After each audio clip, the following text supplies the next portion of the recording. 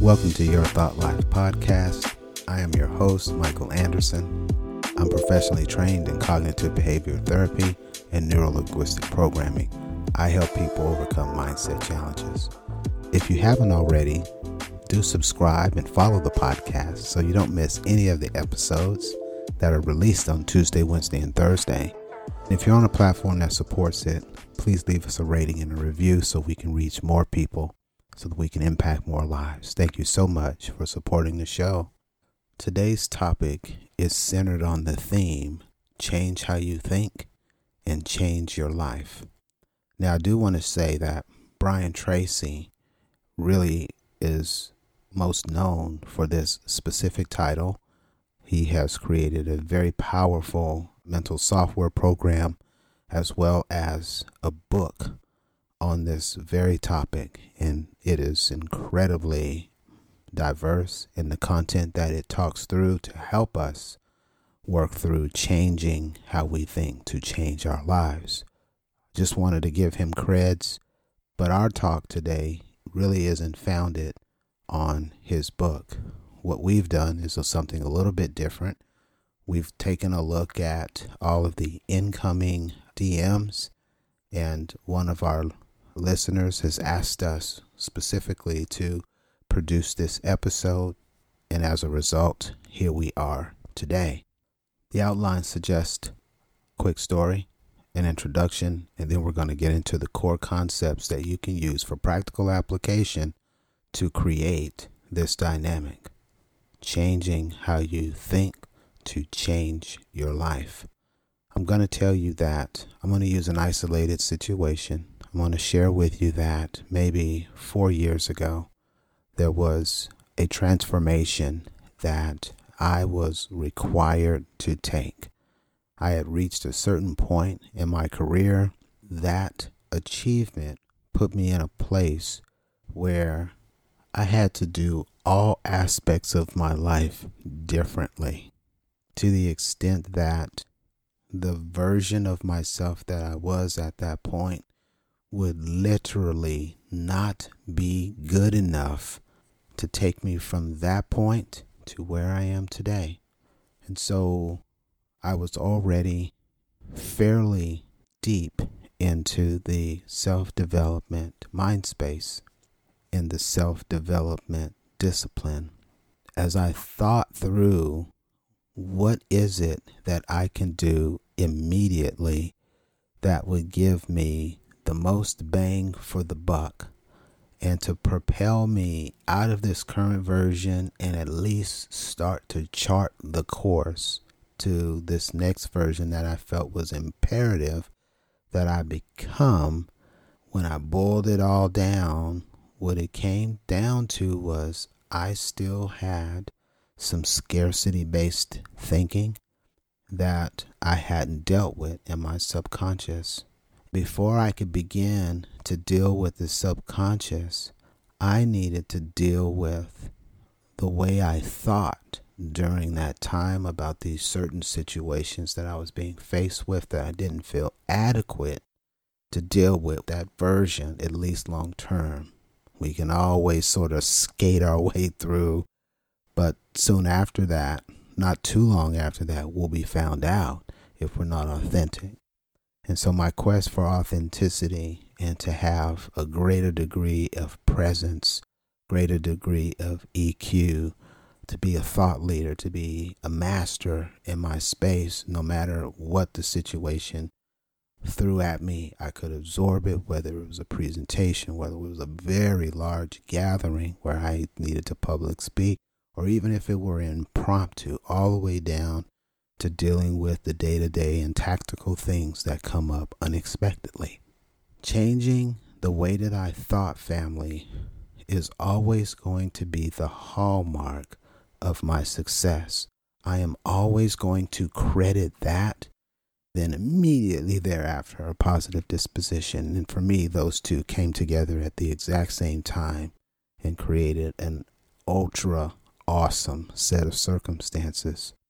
So let's talk about this. I want this for you, and I want you to be able to share this with others who may be on this pathway who may have a similar set of circumstances like mine 4 years ago, where they got to reproduce, where they've got to come up a little bit higher.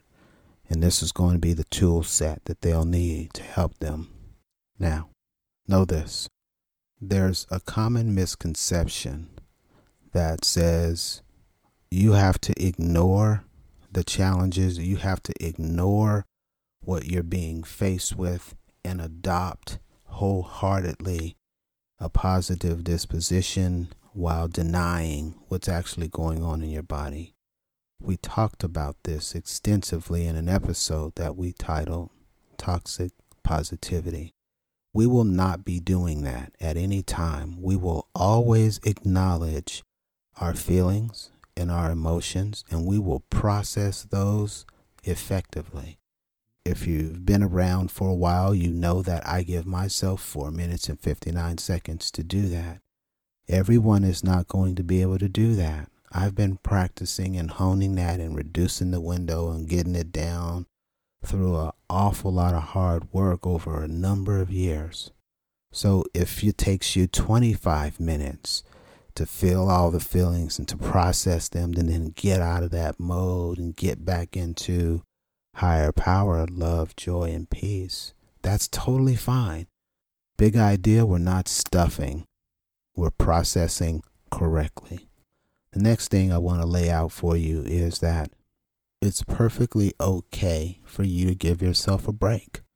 You don't have to be as harsh on yourself as you are. And if you grew up in an environment where that was the norm, I understand totally and completely. I've got an awful lot of friends who have told me about that in tremendous detail, and I've come to understand what that looks like, as well as how that will program your subconscious mind. I don't want you to feel that you are less than, you're not enough, you're inadequate. That's not really what's going on here.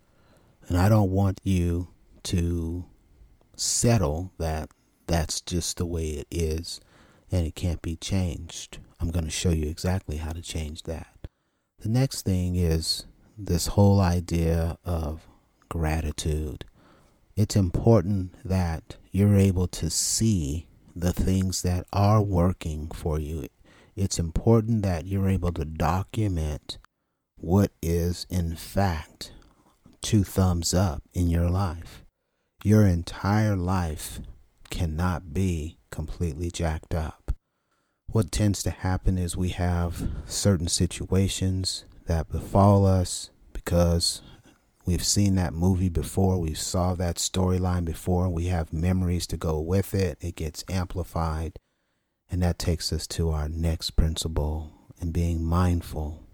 You want to change how you think to change your life, you have to become aware of what you're thinking about subconsciously and consciously. And that means spending time with yourself. Quality, quiet time with yourself. Getting to know what makes you tick, what your buttons are, what your triggers might be, the past hurt, pain, the pressures, your whole composition psychologically and emotionally. We need to understand that.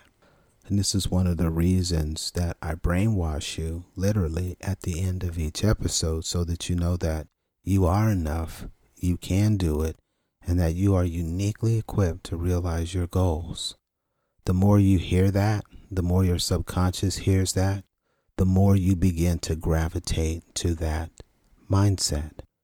Now, let's position ourselves to realize 5 core competencies that we can deploy to help make this change manageable and one that will work for us irrespective of where we are in this journey. And number 1 is to practice mindfulness. And how do you do this? You do this by incorporating mindfulness techniques into your daily routine. As part of your morning routine, perhaps. For me, I do it in the morning, I do it midday, and then I do it in the afternoon sometimes. It just depends on what life is throwing at me for that particular day. But I always start out in the morning with a mindfulness routine that only consists of 10 to 15 minutes, depending upon what all I have going that day. I'm going to sit down. I'm going to get quiet. I'm going to enter into meditation. And while I'm meditating, I'm going to be thinking about the type of day that I want to have. I'm going to think through and I'm going to vividly imagine everything that's on my list of things that I want to do going my way, working out for me. Then as you get more astute in this specific mindfulness practice, and as you get time under your belt, you'll be able to add in, well, what if this doesn't happen? And then you'll see yourself pivoting and ebbing and flowing with the day, getting quick resolution to whatever is thrown at you that you didn't anticipate, so you still get the outcomes that you desire. During the day, it may mean that you're going to do breathing exercises to get you out of a funky state that you might find yourself in. I'm doing this all the time on conference calls. It's not funny, but it really is funny because I'm doing it on conference calls with people who are just saying stuff and it doesn't even have anything to do with what we're talking about. They're grandstanding sometimes. You need a way to bring you back, right, to your center. Number 2, self-awareness. Beginning a practice of looking on the inside to really come to understand what is it about me that makes me this way. Why is it that I behave like this in certain scenarios? When I'm happy, when I'm on cloud 9, when I'm experiencing a phenomenal day, how do I repeat that? What were the dynamics that day that allowed me to stay so close to my next version or to my higher self? Understanding who you are, what makes you the way you are, is all a part of this process. So far, I've talked you through 2 things. I've talked you through practicing mindfulness and then incorporating self-awareness. Number 3, you have to have a growth mindset. By embracing a growth mindset, that says to us, if there's something we don't know, we can go acquire that skill and that knowledge and that expertise, right? And if we practice it over time, we get really, really good at it. The opposite of the growth mindset is a fixed mindset. And the fixed mindset says, this is how it is. These things can't be unlearned or undone. This is my plight in life. This is the hand that I've been dealt with, and there isn't anything that I can do about it. I don't want any of you to ever believe that story. That is the worst lie in the universe. Sorry, I got a little passionate there. That's a really, really bad lie, and I don't want you to ever think that that's the truth. Number 4, reframing challenges. Changing your perspective on obstacles and setbacks. There's been a number of times in my life where I was in present day, something occurred, and it flashed back or brought from the past some very dark, some very powerful, some very emotional feelings.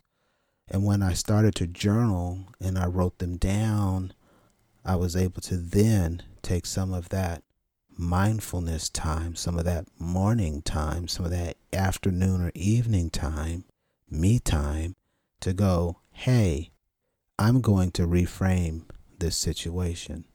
We do this quite often as we're working with clients. They want to kind of gain a degree of freedom from those things in the past, whether they're hurts, pains, failures, missteps, poor decisions, whatever the case may be. These are phenomenal learning experiences or stepping stones, and we can use them for that purpose. They don't have to be viewed as defeat. The whole idea of changing how we think is really resident in this principle. The reframing takes what our brain was telling us as, whoa, that was so jacked up, that was so foul, that was so unnecessary, that was so this, that, or the other. where any of those things were not so good, we can then take that and go, wait, hold up. I see what you're saying. You want to protect me. I understand that. You saw this as a painful thing. You colored it as such, but I'm not seeing it that way. What I'm seeing from that previous event, and you go and find that nugget of truth. You go find how you can make a better decision. The next time you go find, well, it wasn't necessarily a failure entirely. This component didn't work, but these components did work. And all I need to do is tweak this one part, and then I can continue moving forward.